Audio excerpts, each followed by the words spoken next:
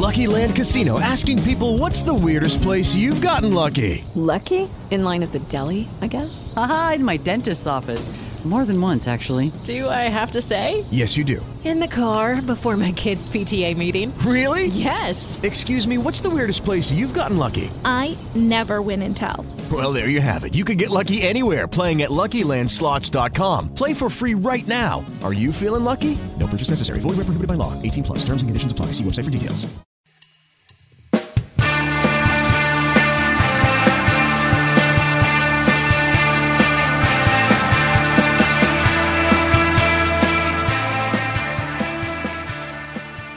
Hello and welcome to Batflips and Nerds, the baseball podcast with a British twist.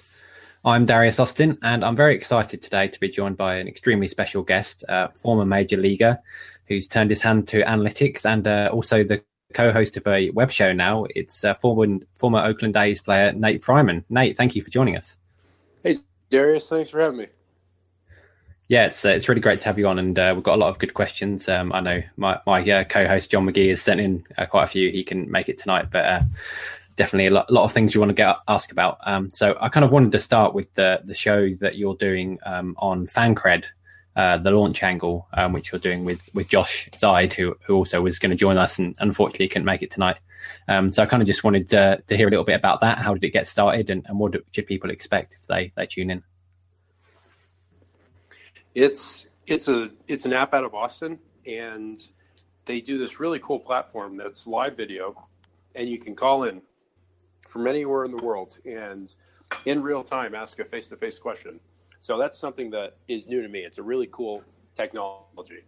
And so Josh Zeid and I played together in a bunch of places in the minor leagues. We played together in the World Baseball Classic, and we played together with Houston.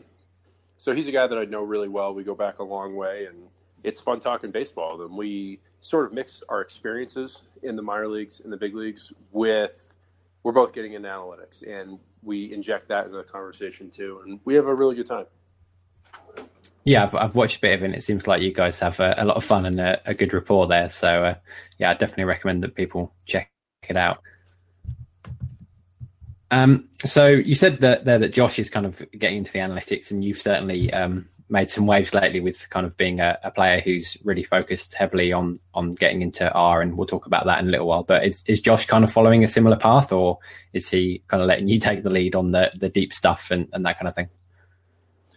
I think I am more drawn to the numbers than maybe he is, but once we started talking about the analytics and he started getting into it on his own, he's getting really good at it. And he'll come up with stuff for the show and just be like, wow, where'd you find that? Or how'd you come up with that? He'll just have really creative number stuff that he's getting into. He does a great job with it.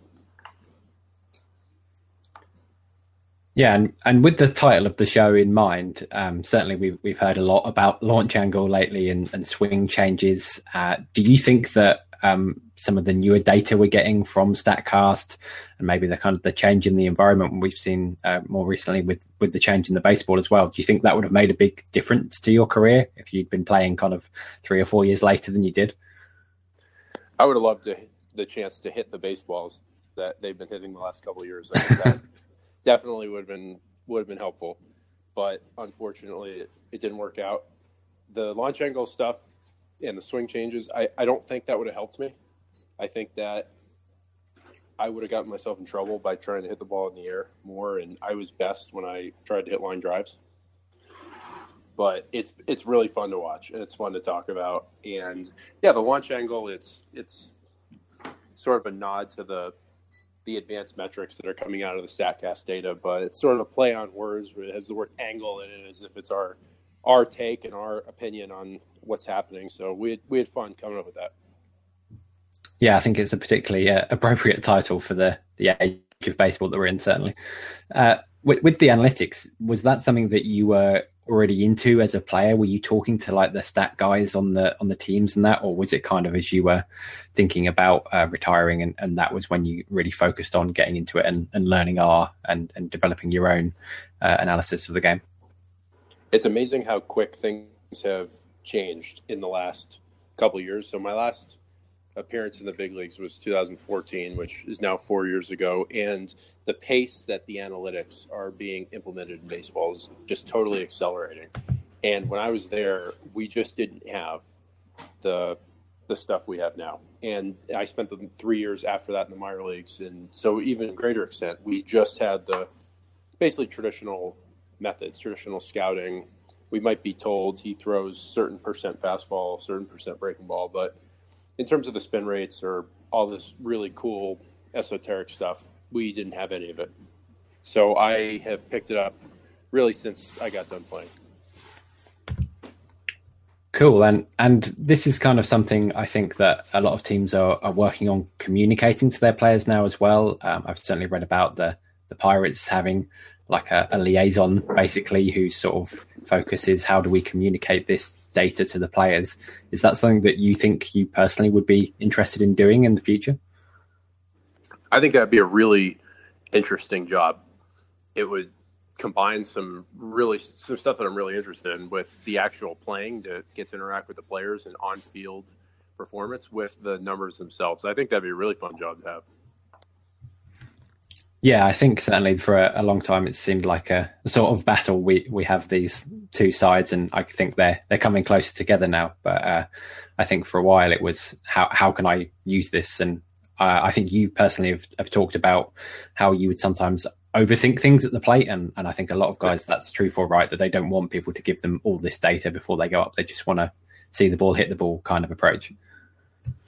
Absolutely, hitting is hard enough when you're just trying to hit the baseball. And once you start factoring in angles and spin rates and stuff, it's pretty easy to get overwhelmed in the box and just start thinking about things that maybe aren't immediately relevant to hitting the baseball. And that would have been me if I'd had all that in the batter's box. But now that I'm done and it doesn't affect me, I'm not trying to lay off sliders in the dirt and hit fastballs. I'm enjoying it just for its own sake, for the intellectual challenge of learning about everything. Yeah, it's very interesting to hear your perspective, and it's you've already done some really interesting stuff, including coming up with your own kind of metric, I believe, about sort of run values per pitch. Is that right? I did. I was looking at the raw StatCast data, and they have 87 or something like that variables on every pitch. It's incredible. And I was having a really good time. Basically, you can find in every single pitch thrown the score. And so what you do is you just take the run differential on that particular pitch and you average them out over whatever time frame you want, whether it's per batter, per inning, per team, per week, per whatever. And it was kind of fun. I was having a good time with it. It turns out that if you look at the average run differential in just the eighth inning for a team, it is actually a pretty good predictor of your winning percentage, which I guess isn't that surprising. If it's kind of like saying what's the score late in a game for a team, and if you're usually losing, you're going to have a bad winning percentage. But I've had a good time doing it. Yeah, I think it's probably quite a good way to learn about these things as well, to create something like that yourself. What are the kind of resources if somebody listening to this is thinking, well, this is the kind of thing I'd really love to do, but I don't know where to get started? How did you teach yourself this? Were there websites or people you talk to? What did you go to? Yeah, I just went online. There are a lot of free resources online for learning coding. And one of the reasons I picked up R is it's free, it's open source. You can just download it and start playing around with it. There's a ton of stuff, basically just using Google and going to some of I think they're called massive online courses just for free. There are all these places like Coursera and some of these places where you can just basically take online courses, not necessarily for college credit, but to learn. And so that's what I did. And as I was learning, I would go onto the public databases, the Pitch Effects data and the Baseball Savant data, and I would just download the raw data and start manipulating it, and really had a good time.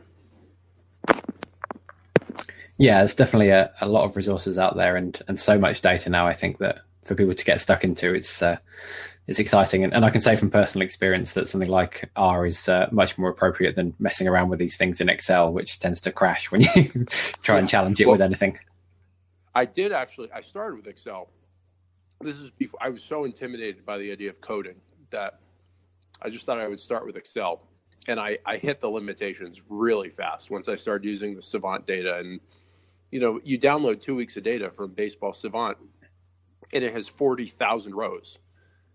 And Excel, it's basically a non-starter to try to move that into Excel. Yeah, it does slow down very fast. It's fine if you're doing a leaderboard from 2017 or something, but it does break down very quick with the volume that they've got, doesn't it? It does. And again, I really wasn't my original intention to learn to code.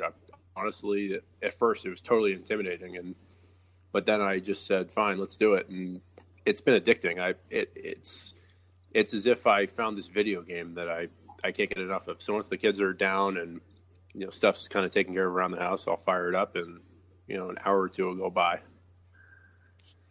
Yeah, it can be a pretty cool experience. I was kind of wondering if, from your perspective, the current array of stats we have is obviously incredible, but with what you've done so far and kind of the having the side of the player to approach it from, as well as having learned to code, is there something that you think there's a gap in, or maybe an improvement that you think could be made to the way that maybe sabermetricians have been analyzing the game? Have you got some ideas about stuff you'd like to see improved on or maybe added to? That's a good question. I'm not approaching the numbers from the perspective of I played the game, so I know better. It's really, I played the game, now I'm interested to know the type of sophistication that's going on in the writing and analysis of baseball, because on the field, there's sort of a limited bandwidth that you can apply. You can basically look at velocity or fastball slider combination, but we're not going to go back into the clubhouse after the game and look at these crazy models and predictive algorithms for winning percentage, strike zones, aging curve. We just aren't going to look at that.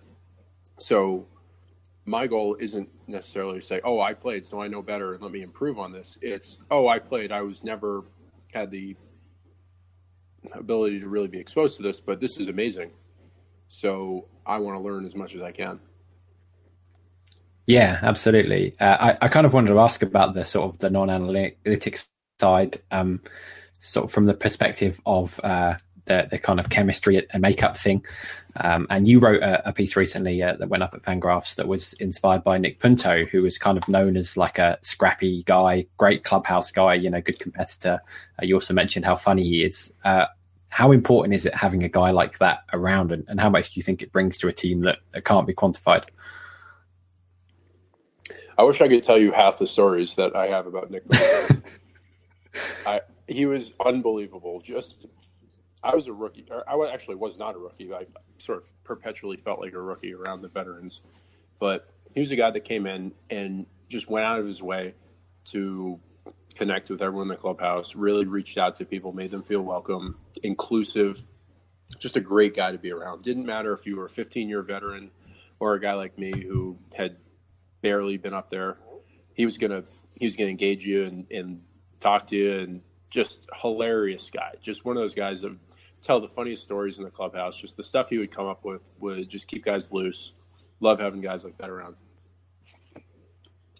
Yeah, it sounds like a very important role. And I did want to talk about you being a Rule 5 pick, which was, I guess, when you first came into the majors, and presumably guys like Nick were good to have around. But in terms of the process that happens there, how do you find out that you get picked? And did the A's say anything to you about their expectations? Did they say, oh, we want to keep you on the roster all year, or was it very uncertain for you at the time?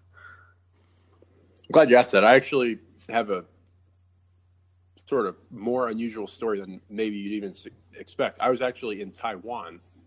I was caddying for my wife, who's a professional golfer. And with the time change, it was the other side of the world. So it took place while we were sleeping. And I was really excited for the Rule 5. I was disappointed I didn't get added to the 40-man after playing in the fall league, but I just didn't have the fall to make myself indispensable, to force the organization's hand. I just didn't play well enough. And yeah, I was disappointed, but I was looking forward to the Rule 5 and hoping maybe I'd get picked and have a chance to be a platoon guy.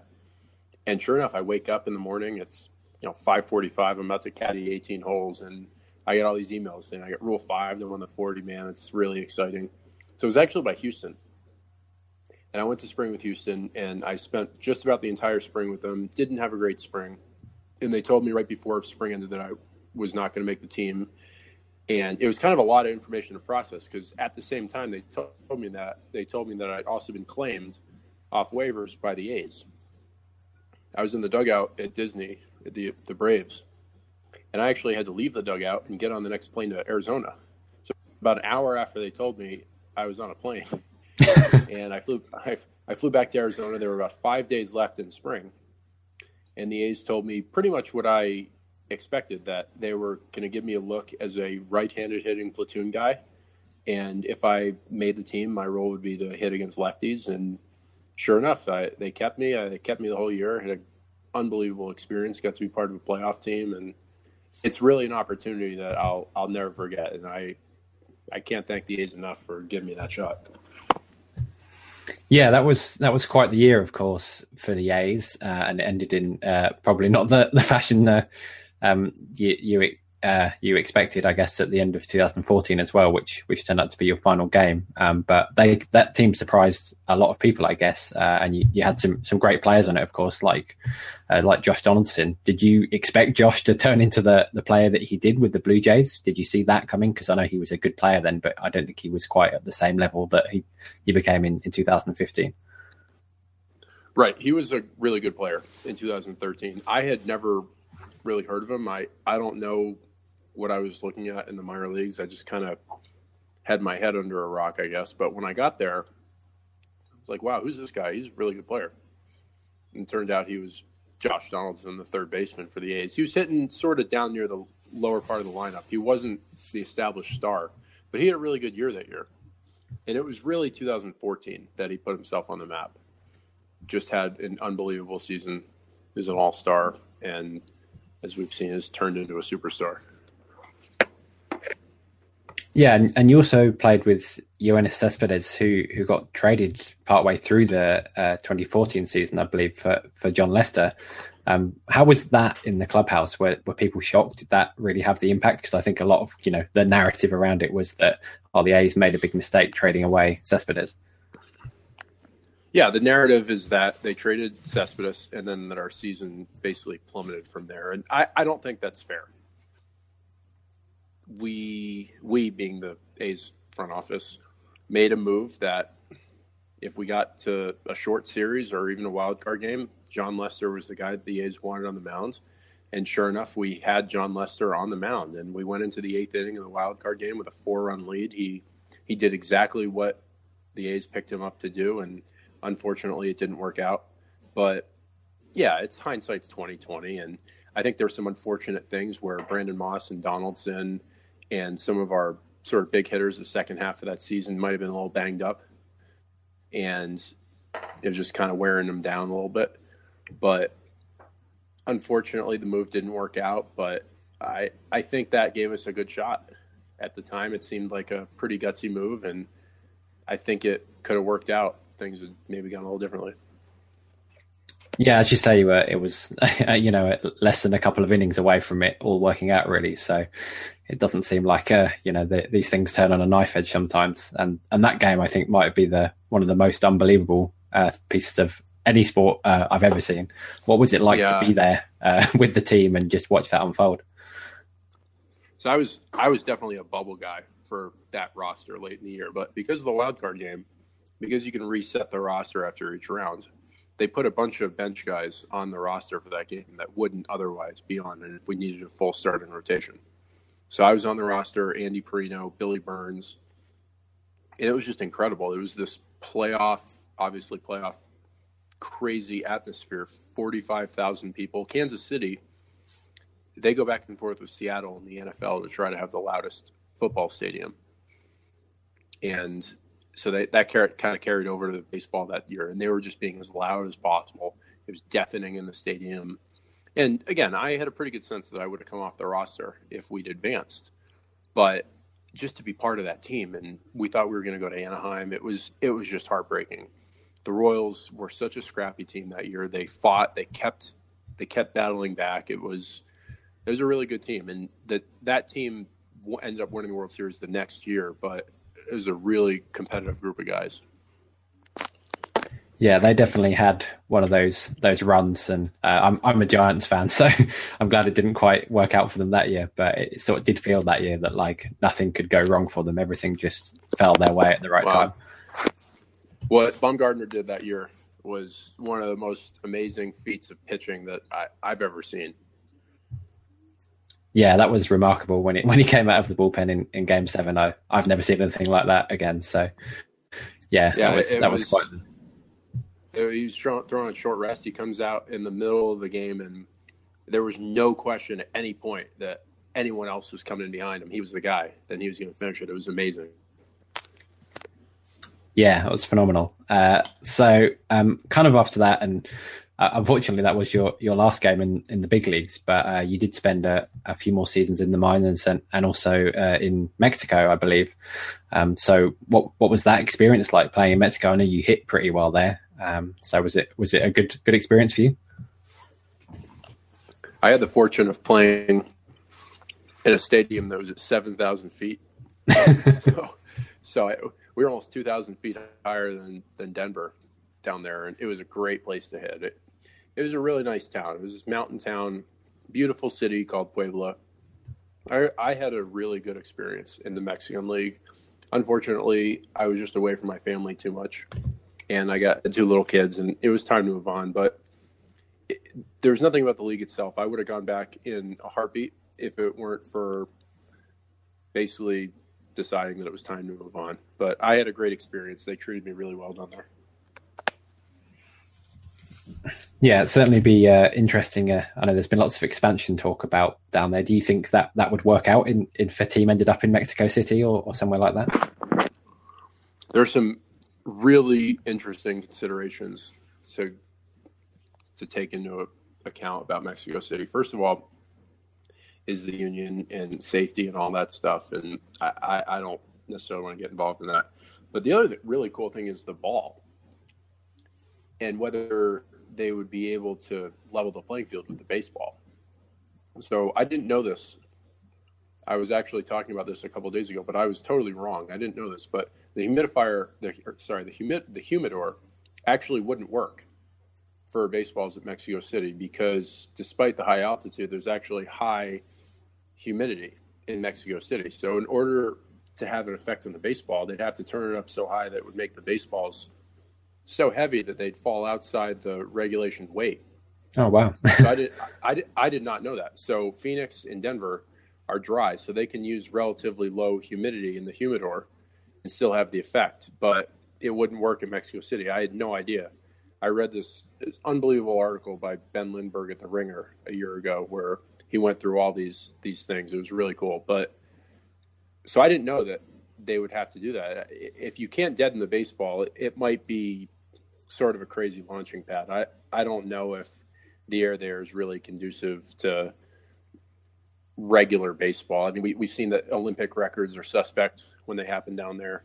The ball flies like crazy in Mexico City. I took BP there, and you get jammed or hit one off the end of the bat, and it flies over the fence. So I don't know what a Major League Baseball game would look like. You could make the left field fence 380, but then you have a huge outfield. It's not fair to the pitchers either. Yeah, I mean, they get that problem at Coors as well now, don't they? They made the field so big that it's actually just a really difficult outfield to play. Yeah, exactly. Plus, there's anecdotal evidence about balls they flatten out. Breaking balls just don't move there.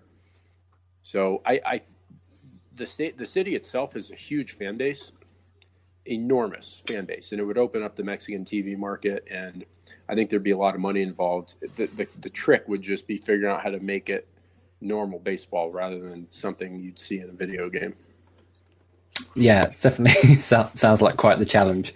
I wanted to talk about another aspect of international baseball, and that's the World Baseball Classic, which is obviously of some great interest to us and our listeners. And you played for Team Israel both in the 2013 qualifier and then in 2017 when you made it to the main event. So first of all, you actually played against Team GB. So what do you remember of those games and how they went, and what did you think of the British squad? They were really good. We played them twice. The WBC qualifiers are kind of a strange format, and it hurt us in 2012.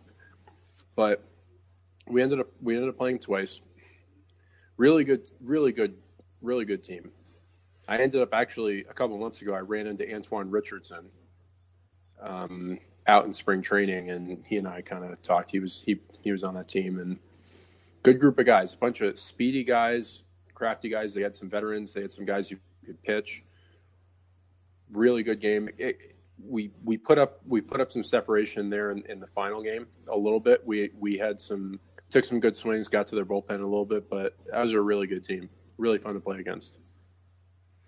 Yeah, we're hopeful that maybe next time we can make it to the main thing, because it'd be a lot of fun. And I think everybody got really into it, even though the UK didn't have a team in it. But it would be a lot of fun to see us have one over there next time. Absolutely. I would love to see him get in it. Plus, I had the chance to talk to a handful of guys on that team, and really good guys. You know, we are fortunate enough to have already qualified for the next one, but love to see Great Britain or the UK get in.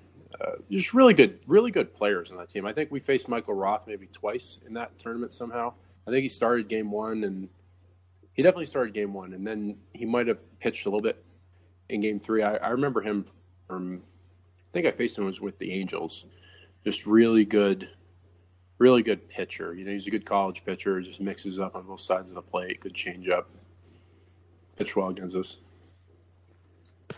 Yeah, and we've got PJ Conlon, who made his major league debut this year as well. He's from Northern Ireland, so another major leaguer to add to the books who hopefully we'll see more internationally. That's cool. So the Israel squad then went on and did really well at the main WBC, winning the first pool. You beat Korea then, I believe, and then you got to play Cuba and the host Japan in the Tokyo Dome. So what was that like, playing Japan in front of their home fans? Yeah, I've been fortunate to have some really cool experiences in baseball. Some experiences I never really dreamed that I would have. I played in Fenway Park. I played in Yankee Stadium. I played at AT&T in San Francisco. But playing in the Tokyo Dome was one of the most amazing things I've ever been part of. We went out at 5 o'clock for a 7 o'clock game. There were already 40,000 people in the stands, screaming, instruments, coordinated cheers, so into it. Every single pitch, playoff atmosphere. The Japanese team, we were just astounded at how good these guys are. For whatever reason, there's this totally false notion in the U.S. that Japanese baseball is kind of 4A baseball. And guys like me that have gotten to the big leagues and maybe looked for some opportunities over in Asia, we know that's not true. But I think just in general, there's that perception, which is totally false. But when you play against these guys, you realize that these are Major League Baseball players over there, and they are so good. They're so dominant. They can hit, they can pitch. You know, we see a lot of splitters over there. But the atmosphere was so engaged, and it just felt like we were in the World Series. Yeah, it seems unbelievable whenever you see clips. I'd love to go to a game over there in person, because the fans, I mean, it seems, quite like a really raucous football game here almost. They get really, really nuts about it, don't they? It really is. I guess that's how I'd say it. It was like an SEC college football game, maybe watching, Alabama Auburn or something. It was really fun. And in terms of how the team did, obviously they got kind of a bit of a following, and I think a lot of people over there in the States got well behind them. Were you guys kind of surprised at how competitive the team was? Because you beat some good squads. I think you beat the Netherlands in the first ball game, and they've obviously got some good players through their connections in the Caribbean as well. So were you guys kind of a bit surprised at how well you competed, or were you all kind of, you had a few major leaguers in that squad, so it was not such a surprise to you? Baseball's a funny game. You play this really long schedule. Baseball is really not meant to be decided in one game. So we had a team that, with the experience and the talent we had, we knew that we could beat anybody on any given day. It was just a matter of whether we would perform on that day, whether we would get the pitching we know we're capable of, whether we would swing the bats the way we were capable of. And it turns out that we played 3 really good games over in South Korea. And things came together. We had some amazing pitching performances. Josh Zeid, who unfortunately couldn't be here today, came out of the pen at the end of that South Korea game and just a nail biter of a game and held them scoreless for 3 innings. Jason Marquis basically came out of retirement and pitched great for us. So we knew we had guys that could compete, and it was just, they just happened to step up for us on the right days.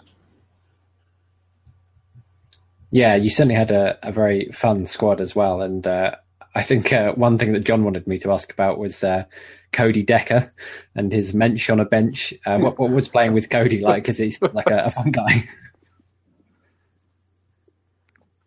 Cody and I go back a long way. Known him for, I don't know, probably 10 years now. We came up together in the minor leagues, and Josh, Cody, and I were all on the original Team Israel team in 2012, and Cody and I played together in the minors and various places since then. And he is just one of the big personalities in baseball, just outgoing, engaging guy, brings people together in the clubhouse. You know where he is probably before you can hear him before you can see him.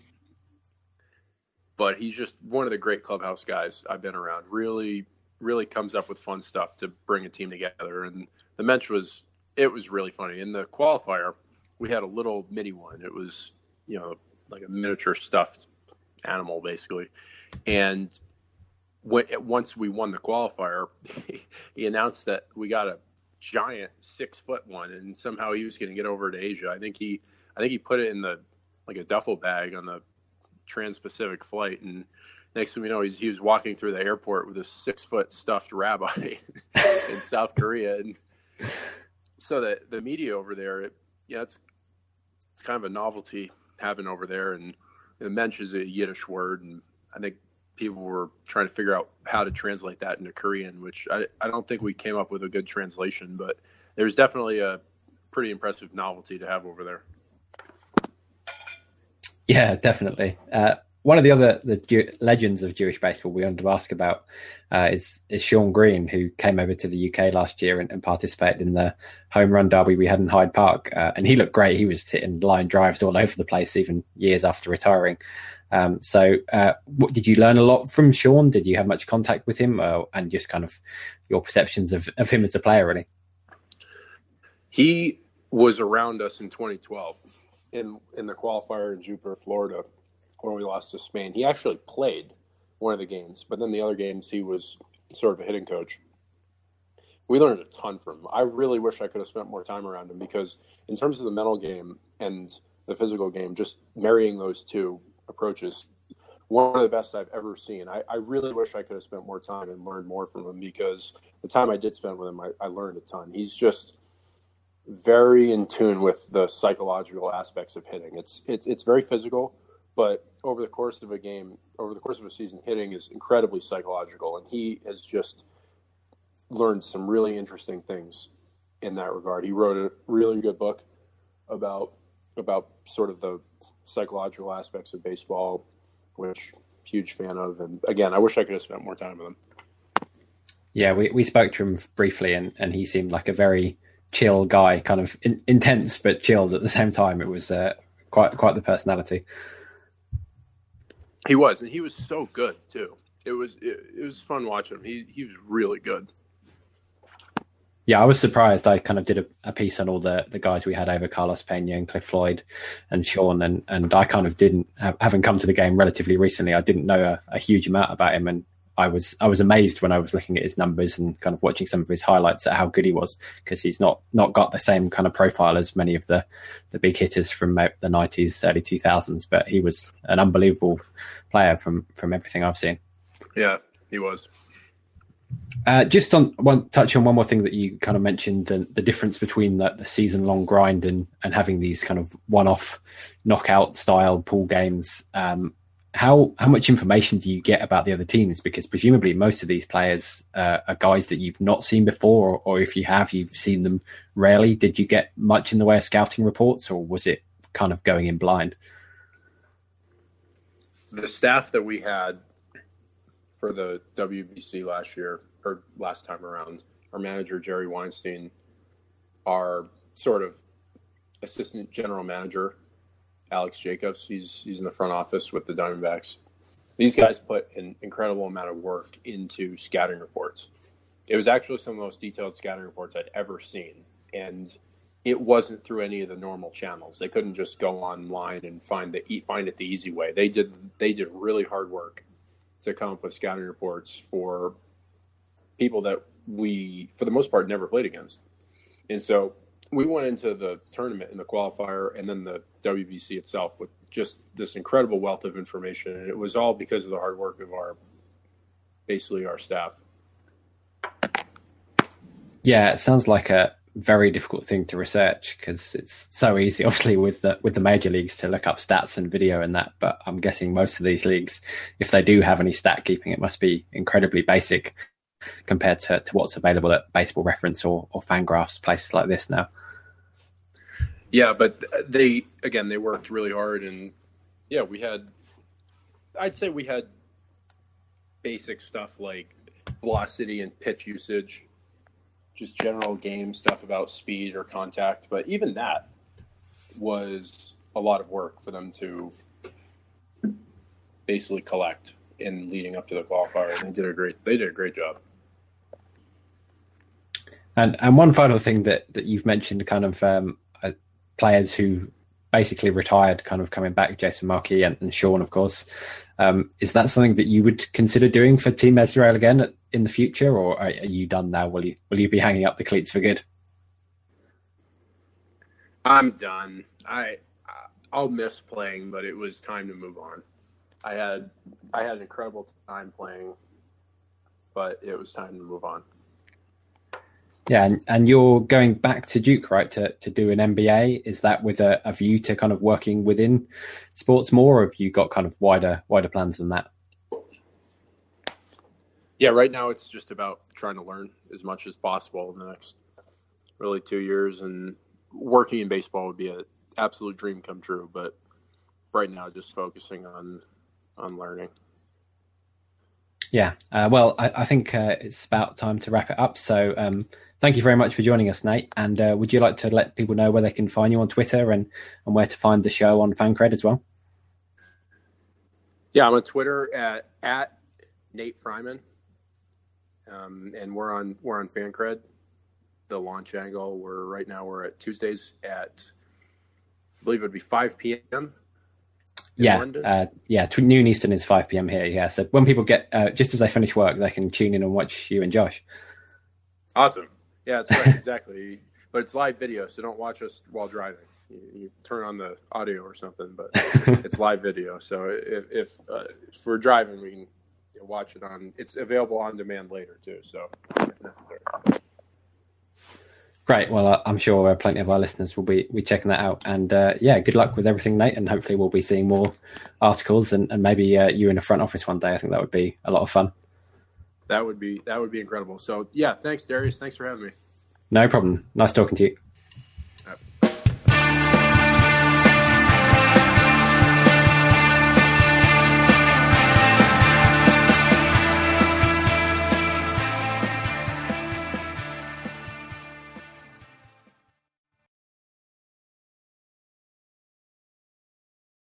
Lucky Land Casino, asking people, what's the weirdest place you've gotten lucky? Lucky? In line at the deli, I guess? Aha, in my dentist's office. More than once, actually. Do I have to say? Yes, you do. In the car before my kids' PTA meeting. Really? Yes. Excuse me, what's the weirdest place you've gotten lucky? I never win and tell. Well, there you have it. You can get lucky anywhere, playing at LuckyLandSlots.com. Play for free right now. Are you feeling lucky? No purchase necessary. Void where prohibited by law. 18+. Terms and conditions apply. See website for details.